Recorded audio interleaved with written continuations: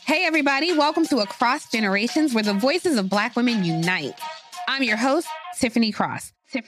Join me and be a part of sisterhood, friendship, wisdom, and laughter. We gather a seasoned elder, myself as the middle generation, and a vibrant young soul for engaging intergenerational conversations. Prepare to engage or hear perspectives that literally no one else has had. Listen to Across Generations podcast on the iHeartRadio app, Apple Podcasts, or wherever you get your podcasts. Welcome to Noble Blood, a production of iHeartRadio and Grim and Mild from Aaron Mahnke. Listener discretion advised. Curled inside the empty spare tire compartment inside the trunk of an Audi, beneath several blue bags of heavy IKEA furniture, a 32-year-old woman named Latifa held her breath. She was attempting to sneak across the border from the United Arab Emirates to Oman, where, hopefully, she would make it onto the boat that would bring her to international waters where she hoped she would be free. Latifa's full name was Sheika Latifa bint Muhammad bin Rashid Al Maktoum, and she was the daughter of the ruling emir of Dubai, Sheikh Mohammed. For years, Latifa had been studying and cultivating relationships with people who could help her escape her repressive home. She even trained in extreme sports so that she would be ready for whatever she needed to do. That was how Latifa had met a woman named Tiina Yahayanen, a Finnish woman living in Dubai who gave Latifa private capoeira lessons. Tiina was the one driving the Audi across the border. She would stay with Latifa every step on the journey to freedom. Thankfully, a guard waved the car across the border into Oman without looking in the spare tire compartment. But the journey was far from over. Latifa had made arrangements for a yacht that could bring them to India, where, hopefully, with the help of a fake passport, she could fly to the United States and claim asylum. But first, she needed to get 16 miles offshore to meet the yacht. There was another contact who gave Latifa and Tiina a ride in his dinghy, and though a storm pressed toward them on the horizon and locals warned the man not to go out in his small boat, Latifa had come too far to turn back. Their tiny boat pressed forward through violent waves, but still it couldn't make it all the way to the yacht. And so Latifa's next contact, a former French naval officer who had once escaped Dubai himself, where he was charged with embezzlement, rowed from the yacht with another crew member to the dinghy on jet skis. Latifa and Tiina both fell into the water several times, but eventually they managed to make it onto the back of the jet skis and then safely to the yacht. The yacht was filthy and teeming with cockroaches, but they were finally in international waters. And when Latifa slept on the deck, she could see the stars. But freedom wouldn't last long. They noticed a ship was trailing them when they were about 30 miles off the coast of India. The next night, Latifa heard gunshots and boots on the deck. Commandos tied Latifa up and injected her with tranquilizers before flying her back to the place she had already risked everything to try to escape. But that wouldn't be the end of Latifa's story. She had already risked everything to try to get away, and now she wanted the world to know what she was going through. Latifa's escape attempt and its aftermath received international attention when it occurred in 2018. I'm thrilled to be talking with New Yorker staff writer Heidi Blake, who wrote about Latifa in an incredible article in May of 2023, and who's revisited the story and the story of other royal women who have attempted to escape the restrictive lives they were born into in the UAE for the New Yorker's narrative podcast series, The Runaway Princesses. I'm Dana Schwartz, and this is Noble Blood. Heidi, thank you so much for being here. Thank you so much for having me.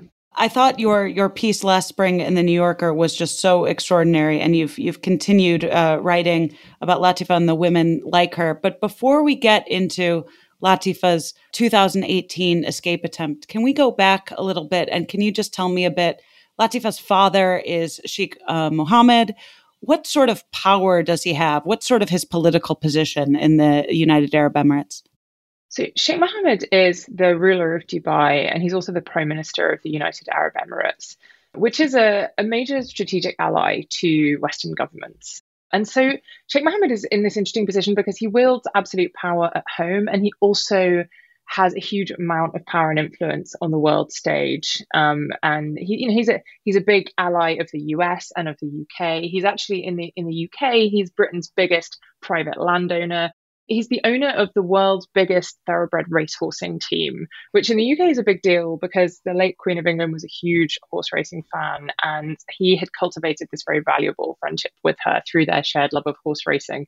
And so those things really play out in this story. He has this extraordinary degree of power and influence around the world, and particularly in the UK, as well as inside Dubai. It seems like in recent years, the United Arab Emirates has sort of been making a public push saying that they're advocating for the rights of women. Can you tell us a little bit, though, about what the conditions are for women, some of the truth to that sort of PR blitz, and then what the conditions were for royal women? Yeah, that's absolutely right. And it's one of the things about the story that I sort of found most striking, really, is that Sheikh Mohammed has been at pains to position himself on the world stage as a champion of women's rights within the Middle East. He's vowed to remove all of the hurdles that women face in the UAE. And he's passed a number of seemingly progressive laws guaranteeing women, for example, equal pay for equal work. He's appointed 9 women to cabinet positions in the UAE's government. And many of those initiatives are spearheaded by one of his daughters. And so he has actually kind of wheeled out his own female family members as sort of emblems of his commitment to female advancement.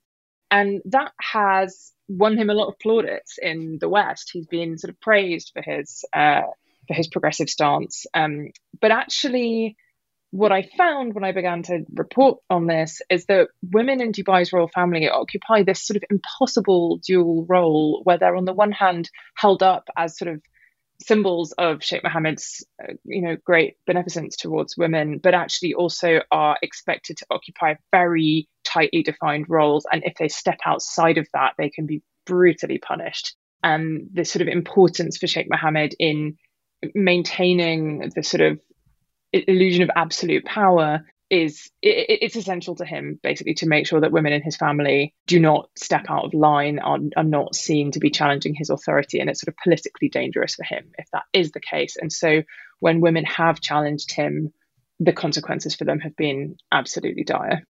One detail just early on in your piece, almost as coloring, but that I found so incredibly striking, was that Latifa was, when she was an infant, was given to another of Sheikh Mohammed's wives, sort of as a gift, as an offering almost to raise. Yeah, it's extraordinary. I mean, Sheikh Mohammed, so he has 6 wives and around 30 children. And it's kind of fascinating the way that these kids are almost sort of a commodity. And so Latifa and her brother were both removed from their natural mother as infants and given as a gift to Sheikh Mohammed's childless sister, who, by Latifa's account, because I sort of pieced this together from Latifa's own writings over the course of about a decade, where she really documented what her early life had been like. By her description, her aunt sort of almost collected stray children in her palace. And so Latifa was raised among dozens of other kids who her aunt seemed to sort of want to own, but then who were kept confined to their bedrooms and not able to go out and to play, and lived really very sort of miserable and straitened lives. And she wrote really movingly about just spending days at the window, kind of watching the world go by outside. And one image that just really stuck with me was she wrote about how she would dream over and over again that she was flying a kite so huge it would carry her into the sky, because she was just desperate to get away. And that was a preoccupation which really defined most of her childhood and then also her adult life. So let's fast forward to Latifah's 2018 escape attempt. What were those preparations like for her? Obviously, her father has so much power, so it was an incredibly dangerous prospect for her. Right, exactly. And she knew what the stakes were because she'd seen what happened to other women in the royal family who tried to escape. So her own sister Shamsa, 20 years earlier, had tried to run away on a trip to the UK and had since been captured and imprisoned and held under heavy sedation in the palace. Her aunt Bushra had been kidnapped from Britain after antagonizing Dubai's ruler and had been brought back to Dubai, where she died suspiciously. And so Latifah sort of knew what the risks were. She herself had previously tried to escape to get help for her sister Shamsa, and had been captured and imprisoned for years and beaten so badly that all the bones in her feet had been broken during prolonged torture sessions. So she knew that the risks were huge, but she wrote again and again to her supporters that she was prepared to countenance death. She was so determined to get away. She said it's freedom or death and nothing in between. So her determination is one of the things that's so striking in the sort of letters and messages and writings that I got hold of. And she actually spent 7 years planning her second escape attempt. And she planned it in extraordinary detail. She recruited a team to help her, 2 martial arts instructors and a former French naval officer who was to captain the yacht that she escaped on. And they spent years deliberating over how she would get out of Dubai and over the border into Oman, which was where she was going to escape, onto this yacht. They spent years practicing her doing an underwater swim using an underwater scooter and a scuba rebreather to try and get over the border that way, and ultimately decided that was too risky. And so eventually they decided to smuggle her over the border into Oman in the boot of a car before she used a dinghy and then jet skis to get onto this yacht that she used to make her getaway. So yeah, it was an escape attempt of just extraordinary daring. Obviously, as your story tells, when she was about 30 miles off the coast of India, commandos stormed the yacht and Latifah was captured. What went wrong in the escape? Well, I guess there were a variety of things that led up to Latifah's capture, but ultimately, I think you sort of realize when you look into this that when you're up against Sheikh Mohammed, no one really has a chance, and his global power extends so widely that really, I think, in retrospect, Latifah's hope that she was going to be able to get away was pretty fanciful. So her father had managed to intercept her communications from on board the yacht and was able to pinpoint exactly where she was. He'd issued red notices through Interpol, the international policing agency, accusing the people who were helping her of having her kidnapped, to enlist the support of international police forces. And he had then put in a call to his friend and ally, the Prime Minister of India, Narendra Modi, and persuaded Modi to send armed commandos to storm the yacht off the coast of India and capture Latifah in exchange for an arms dealer who was based in Dubai, who Narendra Modi wanted extraditing back to India. And so this whole kind of deal was stitched up between 2 world leaders, and Latifah was captured and dragged away back to Dubai just around a week after setting off. When she was tranquilized and brought back to Dubai, what do we know about her treatment? Well, so she went dark for a long time after the yacht that she was on was stormed, and her friends and supporters had no idea what had happened to her. Her friend Tina just describes seeing Latifah being dragged off the side of the boat, shouting, "Shoot me now, don't take me back." And then they heard nothing from her for about a year. Only after a year had gone by did Latifah's supporters get a message from a woman who was attending to Latifah where she was being held. And then they kind of began this extraordinary correspondence where Latifah was being held in prison, but had a secret line of communication via this maid back to her friends who were based in the UK, and was able to document exactly what had happened to her. And she described being dragged off this boat, tranquilized, thrown into a desert prison, where she came under concerted pressure to recant a testimony that she'd published online, accusing her father of all sorts of crimes during her escape. and to kind of tell the world that she was fine, and that she was living freely in Dubai, and that she was not, that she no longer wished to leave the country. And she resisted that for years during this imprisonment. She absolutely refused to cooperate with that. But eventually in these letters and messages, videos that she was sharing with her supporters, you kind of see her willpower begin to ebb away. She talks about, how she's being guarded around the clock. She's not being allowed to open the window. She feels she's dying a very slow death by suffocation. Her father's guards are increasingly appearing accompanied by a psychiatrist who's putting pressure on her, sort of ramping up the psychological pressure on her to crack. They're telling her she'll never see the sunlight again. She lives constantly in fear of being killed by her father's guards. And I think ultimately you begin to see just the cumulative pressure become too much for her to bear. In recent years, there have been public appearances of Latifa out in the world, and 2 UN Human Rights Watch officials have met with her publicly. How much credence do you give to those meetings of the UN? Well, yeah, it's interesting, the sort of the way the story sort of resolved itself in the end is that after decades of absolutely refusing to countenance that she would ever accept a life in Dubai under her father's control, and saying again and again, I will never accept that, and I will always be imprisoned as long as I'm here, and I will never be free until I'm outside Dubai. Latifa suddenly lost all contact with her supporters, and then soon after started appearing in what appeared to be kind of carefully stage managed social media photographs. And then ultimately had these meetings with UN human rights officials. And they're sort of complicated because it happened in 2 stages. So one of those took place during her imprisonment. She was photographed with Mary Robinson, who was the former UN Human Rights Commissioner, and who released a statement afterwards with photographs of Latifa and said to the media that Latifa was mentally ill, regretted her attempt to escape, and was now safe in the loving care of her family. Mary Robinson subsequently retracted that and said she'd been horribly tricked into saying those things after videos of Latifa appeared in which she accused her father of holding her hostage and said she was a prisoner.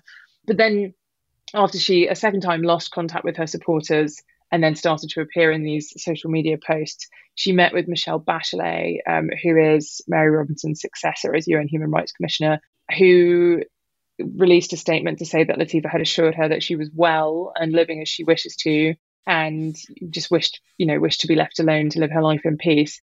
I spoke to Michelle Bachelet after that statement, and she acknowledged to me that while she'd said that, actually she was far from convinced that Latifa was actually safe and well, and couldn't rule out that Latifa had come to this meeting with her under duress and had been put under pressure to say those things.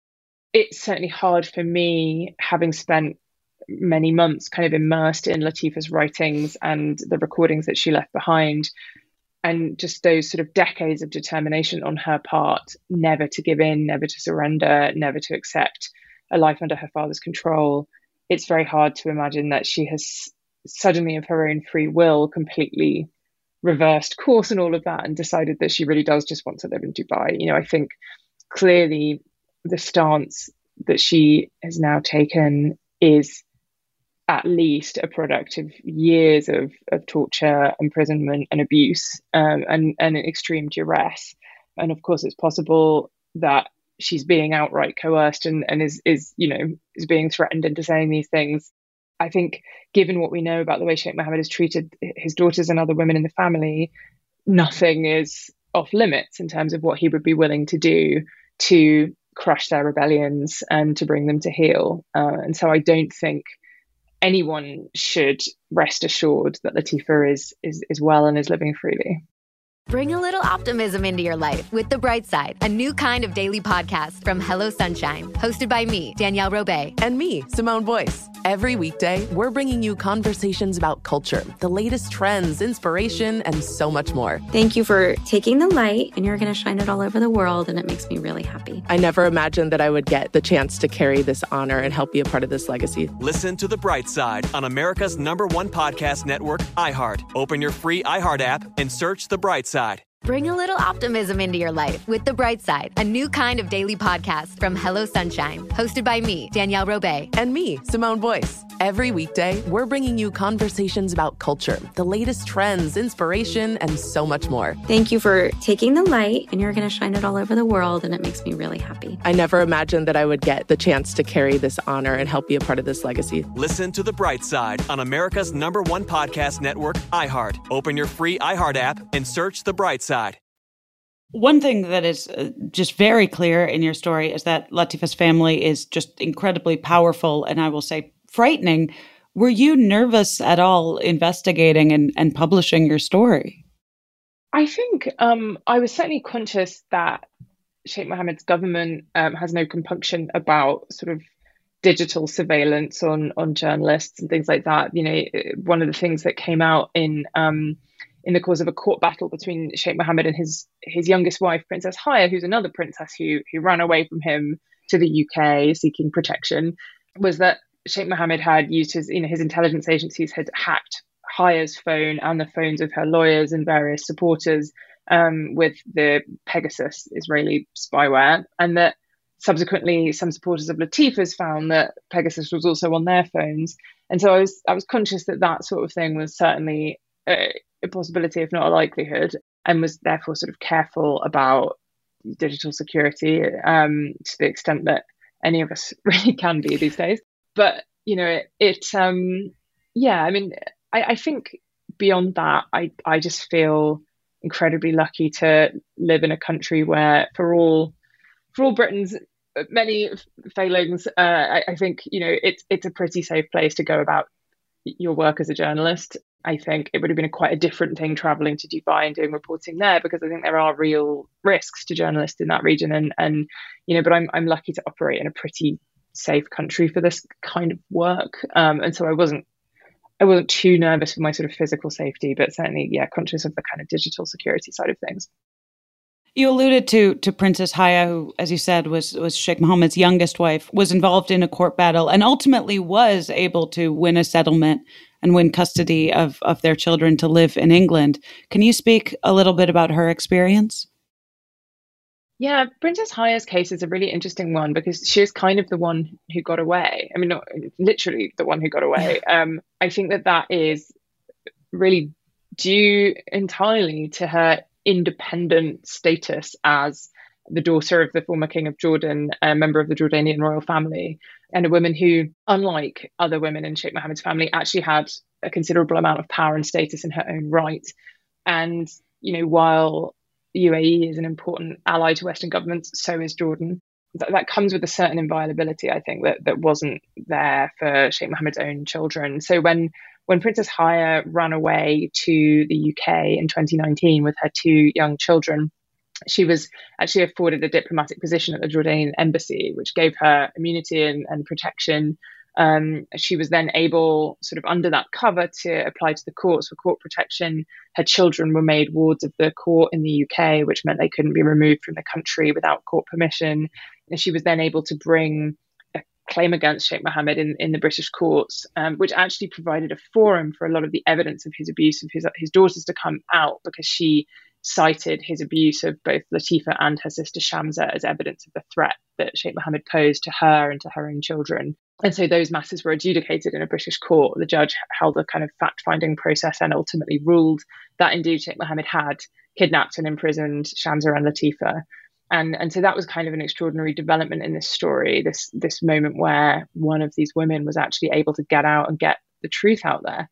And it was kind of interesting because Haya had played a pretty ambiguous role in all of this up until that point, because she had been the person who arranged this lunch between Latifah and Mary Robinson, the product of which were these photographs and then the statement by Mary Robinson that Latifah was mentally unwell and basically shouldn't be believed.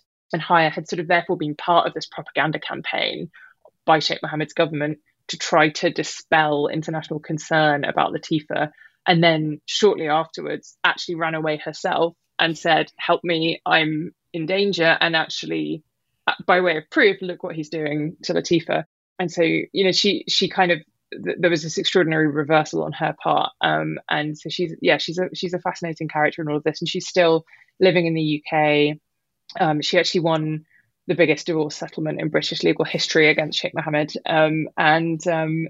really sort of delivered a pretty resounding blow to his reputation in this court action that she was able to bring, and all of the appalling abuses that it brought to light. Latifa's sister, Shamsa, as you alluded to, had also attempted to escape when she was in England, and she was unsuccessful and wasn't able to claim asylum in England. Can you briefly just walk us through sort of what Shamsa's escape attempt had been like? Yeah, absolutely. I mean, so Shamsa's escape is really the sort of inciting incident that set off a whole chain of events here that ultimately ended up with Latifa repeatedly trying to escape herself, because Latifa's escape attempts were to try to get help for Shamsa. And Shamsa had clashed with Sheikh Mohammed increasingly as she kind of grew older. As a teenager, she wanted to study, she wants to travel, she wants to go to university. She didn't want to wear the abaya. She wanted to be able to drive. She wanted, those sorts of freedoms that women in the West enjoy. And she was denied all of that, and increasingly sort of had this strained relationship with her father. And so ultimately decided when she was in her late teens that she would run away.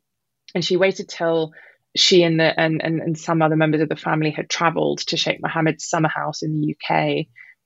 She was staying there with the entourage, and she waited till after dark one night and then slipped away and managed to find a Range Rover that had been left unattended in the grounds. And she drove it out to the perimeter of the estate, dumped the car, and slipped through a gate on foot and dumped her mobile phone, and then just sort of disappeared into the night. And it was weeks before she was tracked down. She managed to kind of stay on the run, find friends to stay with. And she actually managed to contact an immigration lawyer, a guy called Paul Simon, and ask him to help her get asylum in the UK. She kind of walked into the office of this small-time lawyer and said, "I'm a runaway princess from the Dubai royal family. Please, can you help me?" Which must have been a pretty extraordinary walk-in. But he basically advised her that he wasn't going to be able to help her because she didn't have a passport. She'd left that behind at the house. And so she was sort of out on her own. And in her desperation, she turned to one of her father's guards in the UK, a guy who she had sort of come to trust over the course of her summers there, and asked him to help her. And instead of helping her, he lured her into a kidnapping. She was then dragged back to her father's estate and put on a helicopter and then a private jet back to Dubai, where she was held for decades under heavy sedation and under constant guard, and as far as we know, still is being held following that attempt all those years ago.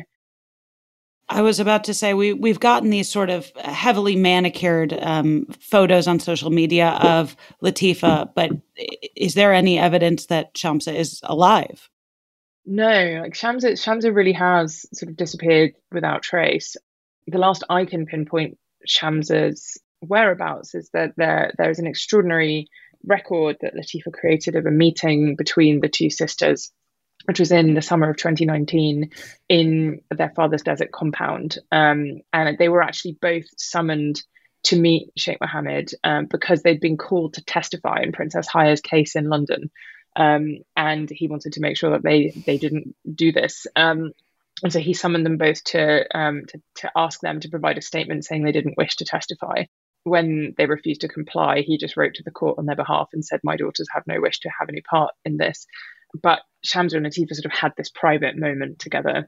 And it's one of the things we've just released a podcast series about this story. And one of the things for me that's sort of most compelling is to hear these extraordinary tapes that Latifa made during her imprisonment. And that some of these tapes after the meeting with Shamsa are some of the most haunting for me, because just the raw pain and emotion in her voice as she describes this moment of seeing her sister, who she just adored and who she'd fought for, and she tried twice to escape for, to try and get help. She'd risked her life for, and this brief coming together of these two women before they were wrenched apart again. It's just absolutely heartrending. And after that, we have no record of what happened to Shamsa. None of the royal insiders I spoke with were able to shed any light on where she was or knew where she was. And when I spoke with Michelle Bachelet, the former UN Human Rights Commissioner who met with Latifa, she said that something that had really struck her was that Latifa was reasonably composed during their meeting, but when she asked about Shamsa, Latifa had become suddenly very firm and had said, "No, I will not discuss my sister. I'm here to talk about myself, and I will not answer questions about her." And it seemed odd that there was such a hard line there. Like there was just something there that Latifa was absolutely not going to go near. And so, one dreads to think what Shamsa's situation might be. Certainly for the decades since she attempted to escape as a teenager, it has been absolutely dire. And one thing that I found uniquely heartbreaking and a little frightening that you detailed in your investigation was how when English detective inspectors were trying to look into this case, they were fairly continually stymied by higher up saying it's none of our concern. Was that for political reasons? Yeah, I mean, that was one of the sort of real central mysteries of all of this, was sort of what happens to these attempts by the police to investigate. In Shamsa's case, she showed extraordinary resourcefulness as an 18-year-old on the run, in that she managed to instruct this lawyer to act for her. And then, having been kidnapped, she managed to get hold of a phone and get a message to her lawyer saying that she wanted the police to be involved. And her lawyer then decided to ignore this and do nothing about it. She then, after another 6 months of imprisonment, managed again to get a message to her lawyer. And this time the police were notified that she was alleging that she'd been kidnapped from the UK. And there was a detective who attempted to investigate, but he described how he just was sort of blocked at every turn, and ultimately was told that he wasn't going to be allowed to travel to Dubai to try to investigate Shamsa's situation. And so he decided to kind of step away from the case. And, he certainly felt clearly that was politically motivated. He said to me, "Because you're a rich and powerful enough person, you can break any law you like in our country and get away with it." And that had always really frustrated him. And that was something I heard from multiple police officers and also former government officials I spoke to, that the relationship with the UAE was just too strategically important for the government to compromise, over the individual fate of one or two or three princesses. And they just weren't prepared to go to the mat for these women. They kind of viewed it as a private family matter. And officials I spoke to were pretty confident that these sorts of things, blow over, and that they knew that. One of them said that, when these sorts of things blew up with these members of Sheikh Mohammed's family, they felt fairly confident it would be a 48-hour wonder, and then everybody would move on and forget. And I think that's right. I think they did get away with allowing this to happen. And Sheikh Mohammed continues to enjoy a very cordial relationship with the British government, and is esteemed on the world stage as a progressive leader in the Middle East. And despite all of this, that continues to be the case. Well, that is a lot to think about. Heidi Blake, to read more, read her incredible investigative reporting in The New Yorker and listen to The New Yorker's brand new podcast series, The Runaway Princesses. Thank you so much for being here. Thank you so much, Dana. This was a real pleasure.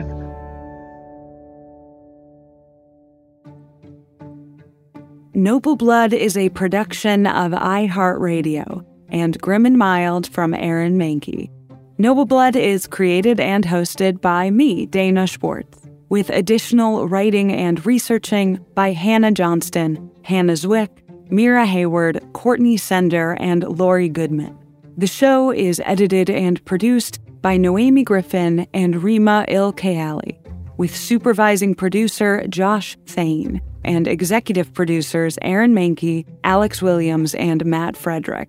For more podcasts from iHeartRadio, visit the iHeartRadio app, Apple Podcasts, or wherever you listen to your favorite shows.